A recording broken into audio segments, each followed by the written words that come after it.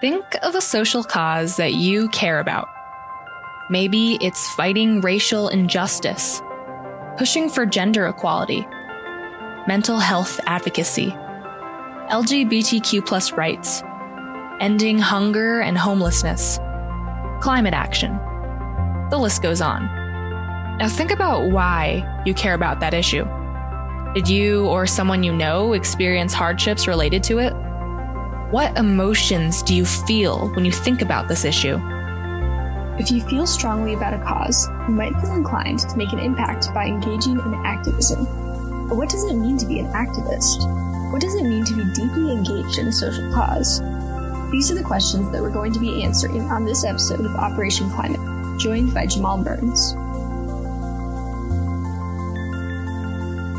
Welcome to Operation Climate, the one-stop shop for environmental issues that matter to Duke and Durham community members. We're a podcast run by Duke University students aiming to inform and empower Duke at large to create lasting change in the fight against climate change and environmental degradation. This season, we're focusing on climate activism and activism in general. Today, we are joined by Jamal Burns. Jamal is originally from St. Louis, Missouri, and is a current senior at Duke, studying history with a concentration in women and sexuality studies. Much of Jamal's work focuses on making education more equitable for systemically neglected populations. He conceives of activism as a community-oriented project that is fundamentally inclusive. My name is Catherine. I'm Georgie. And welcome to Operation Climate. Today we are joined by the wonderful Jamal Burns, who is a senior at Duke majoring in history. And he is one of the people that I think of when I think of the word activist. So thank you so much for joining us today, Jamal. Thank you for having me. Like I said before, today we're going to get into the heart of the question, what does it mean to be an activist?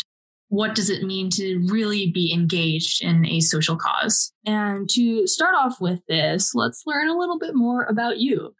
What specific work have you been doing recently? Like, I guess a little pre-pandemic and then since that started.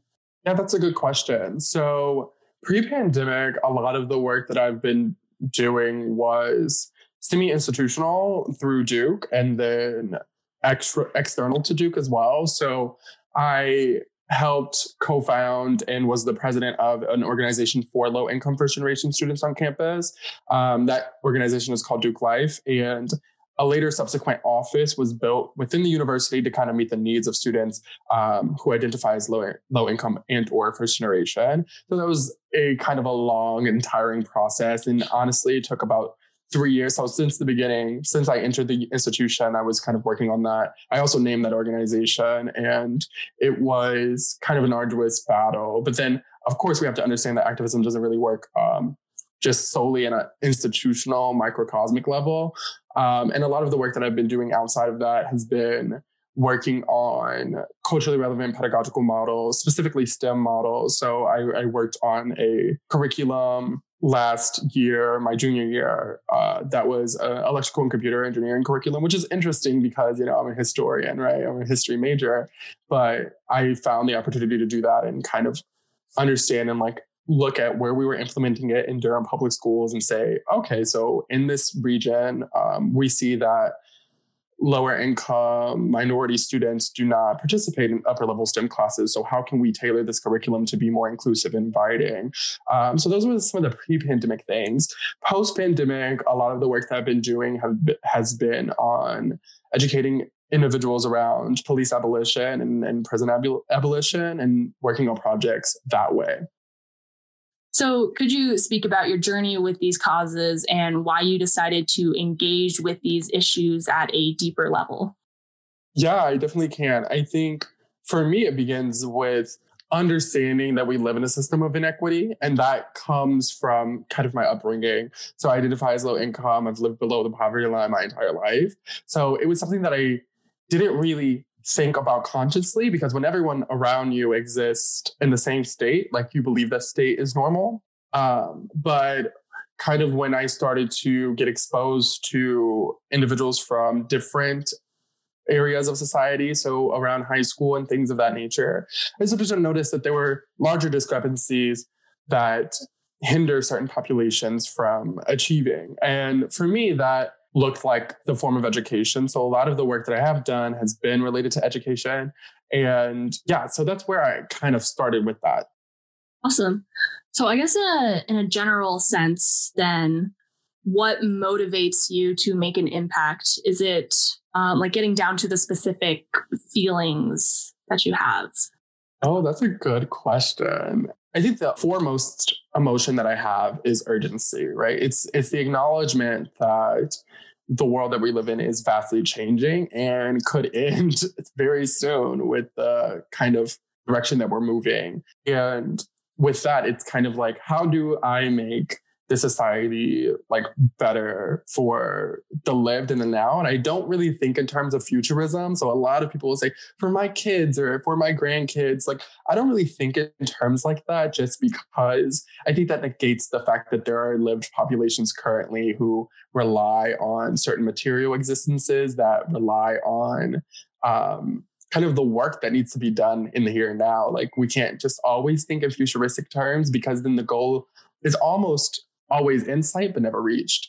So that's one of the emotions that I feel the most is urgency. The other is probably empathy and sympathy and compassion, is just understanding that where I'm coming from as an individual, the privileges and the disadvantages that I have, the oppressions that I hold, and just kind of working in that framework of empathy and understanding, working alongside people rather than for people.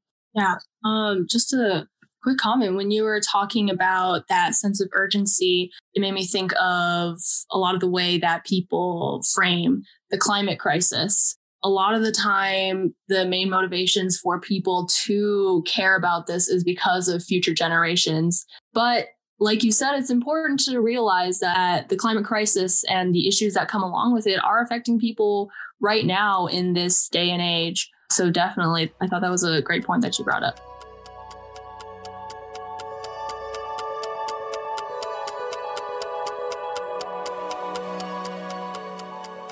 So in a broader sense, just in terms of like activism in general, from your perspective, what makes a movement, and what do you think inspires a massive ignition in the momentum of a movement like we saw this summer with Black Lives Matter?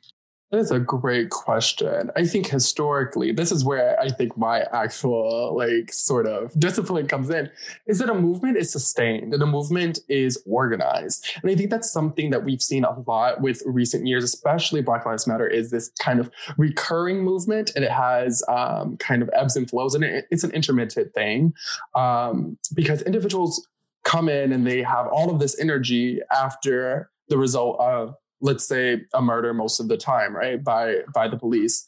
And that's great. And it's not to delegitimize that as not being a legitimate movement. But I think it's to say that that form of movement is relatively new, right? It's propagated by the social media ignition, the social media kind of world that we live in, where in the past, people had to organize for months to do a march, right? And I think that's where we're missing, is that grounded sense of organization. And it doesn't need to be through bureaucratic lenses. I'm not saying we need to go through bureaucracy, but I'm saying that in order for something to be truly sustained and truly a mass movement, it has to be something that results in change and something that is sustained. And right now, a lot of the Black Lives Matter instances that we saw over the summer, they resulted in very, very micro level changes in policy, but nothing to a larger scale. And maybe that's just like me, because I have a large imagination that I want things to be changed radically, but it is a start. And I think that it has the potential to be like something even a lot larger than it is. So when you were talking about sustaining a movement and thinking back to the massive ignition and momentum of the Black Lives Matter movement that we saw in the summer, on social media, I saw a lot of non-Black people who weren't affected by racial injustice issues. Maybe they were actively engaged in the movement at the beginning, maybe because they felt things like sadness or anger or fear or other emotions. But a lot of those times, those emotions don't last, especially when you're not someone who is personally affected by those issues. And so with this in mind, what would you like to say to those individuals who aren't personally affected by an issue to get them to, keep that movement sustained and get them to keep doing the work. That's really great. And I like the way you framed that, because you framed it around individuals having energy based off of the temporality of emotions. And so I think that the first thing that I would say based on that construct of your framing is to say that although your emotions around this issue may be temporary, the conditions in which your emotions were born are permanent and have been substantiated by historical evidence. And so that's the first thing, is to say, like, you may have this temporary emotion and feeling, but the reason you have the emotion is and has been a permanent part of American existence. The second thing is to say that recognizing your own privilege is kind of a complicated process. So it's to understand that unlearning and decolonizing kind of the knowledge base that you have is a lifelong process. It is not something that is temporary and just happens in an on-off switch. And it may be jarring to look at the world that you've grown up in and that you've seen as kind of this idyllic society and then have that kind of shifted. So it doesn't need to be a process that is, overnight you go from like conservative to like an abolitionist.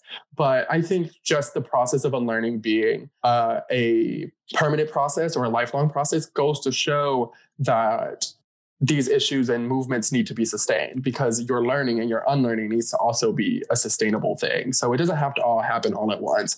So, and then for the people who just kind of did it for the summer, did it for the clicks, or, that's sad. That's I don't know how to reach those people yet, but it's something that definitely is disheartening for me. And I guess just to directly bounce off of that, what is your perspective on digital activism and the rise of like performative activism, especially like you're just talking about with Black Lives Matter?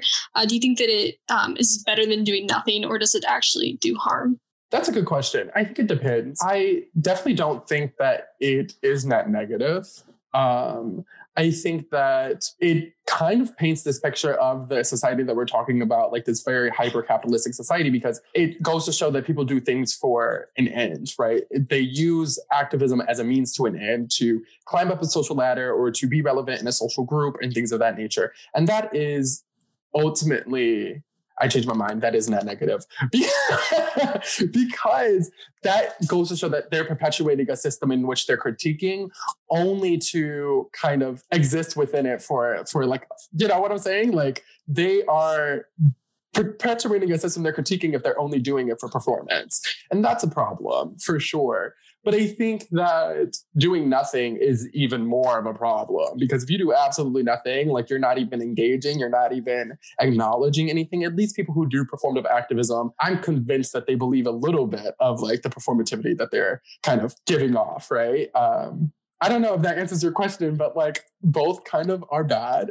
And digital activism is something I would put in a separate category than performative activism, because the internet is a wonderful tool for connecting people and for disseminating knowledge. But what angers me the most about digital activism, and then I'll say a positive thing, is people usually only share information in their microcosmic circles. So people who will already have access to similar levels of information. And that's a problem. And that's kind of an inherent issue with social media. If something doesn't go incredibly viral, then you're just retweeting a post that all of your friends have already seen. So it's like, how are you engaging with individuals who may not have the same knowledge base or access to information as you? The second thing is that same level of access that I'm kind of critiquing is becoming more widely available for individuals. And that's great. So I think digital activism has its pros and has its cons, but I want to urge people to go kind of outside of that digital bubble to engage meaningfully with communities.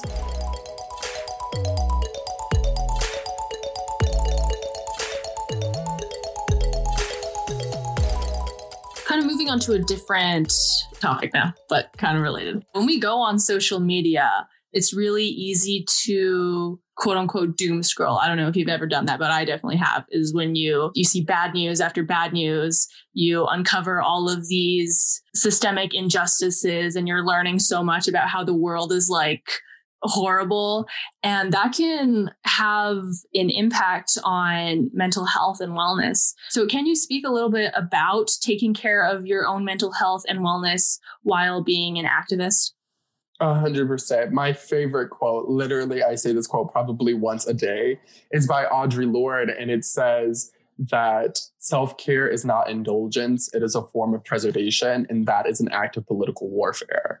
And when I think about that quote, it really goes to show that our bodies have been politicized in such a way to kind of inculcate this idea of work, don't stop, continue to uncover, and then it exhausts us. And the capitalist machine wants to exhaust us. So when we take the moment to step back and to say, I acknowledge for now my capacity is at a certain level. And so maybe I won't doom scroll today, or maybe I won't engage in this meeting or something like that. That's not disengaging from the realities that exist. It's acknowledging that those realities have an effect on you. And it's acknowledging that those realities will continue to have effect on others around you.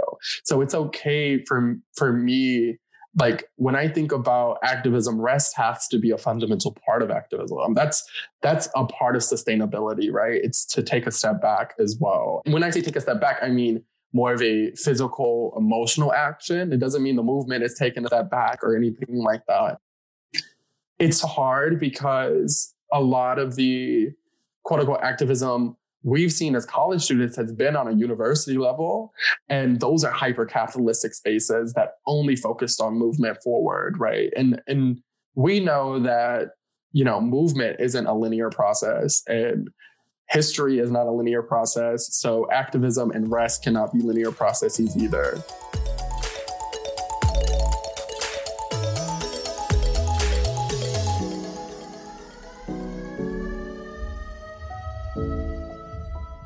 Moving on from that, focusing especially on this year, how has the pandemic specifically affected your activism?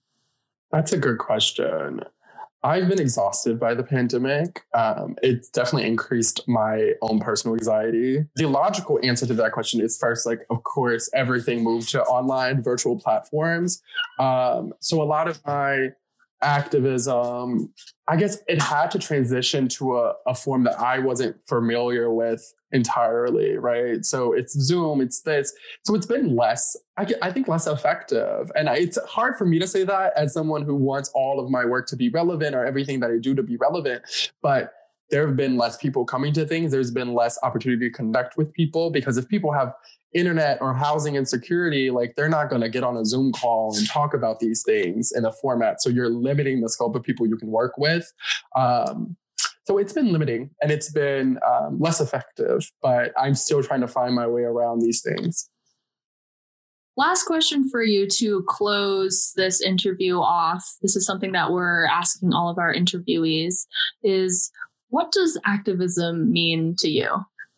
I think activism, and I'm really, really happy you asked that question because I think oftentimes people create an exclusive movement out of activism. They say, oh, me and my activist friends, or me and the activist are getting together. And I've heard these terms before. And that's why I'm so hesitant to call myself an activist, because I don't want to be associated with an exclusive label. So for me, activism means inclusivity, and it means understanding the ways that your personal identity can welcome people in and draw people away, And so it's really reflective inclusivity, and it's having a desire to change. It's not necessarily change altogether, because we know that these processes are slow. And a lot of the things that are initiated today can happen for generations to come. And that's why I think the argument of futurism always comes in, is because it's really hard to see your work